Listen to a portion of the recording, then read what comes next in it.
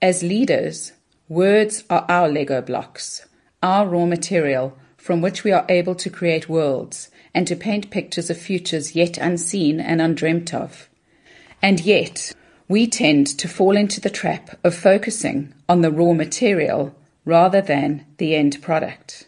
Words should be the first tool of leadership, a leader's currency, so to speak. Yet, our over-reliance on jargon, buzzwords and cliches have devalued this currency to the extent that it's verging on junk status. As leaders, we need to ask ourselves, what can we do to strengthen our currency?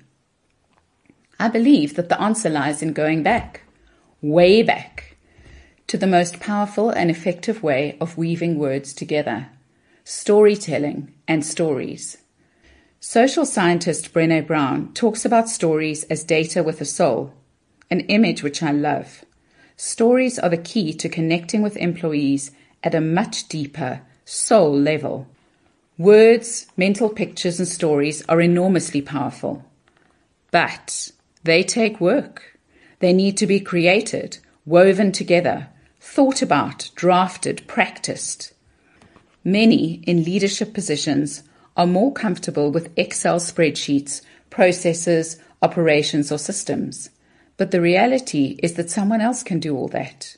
Weaving together words which communicate a compelling story about the company's future is the sole domain of the leader.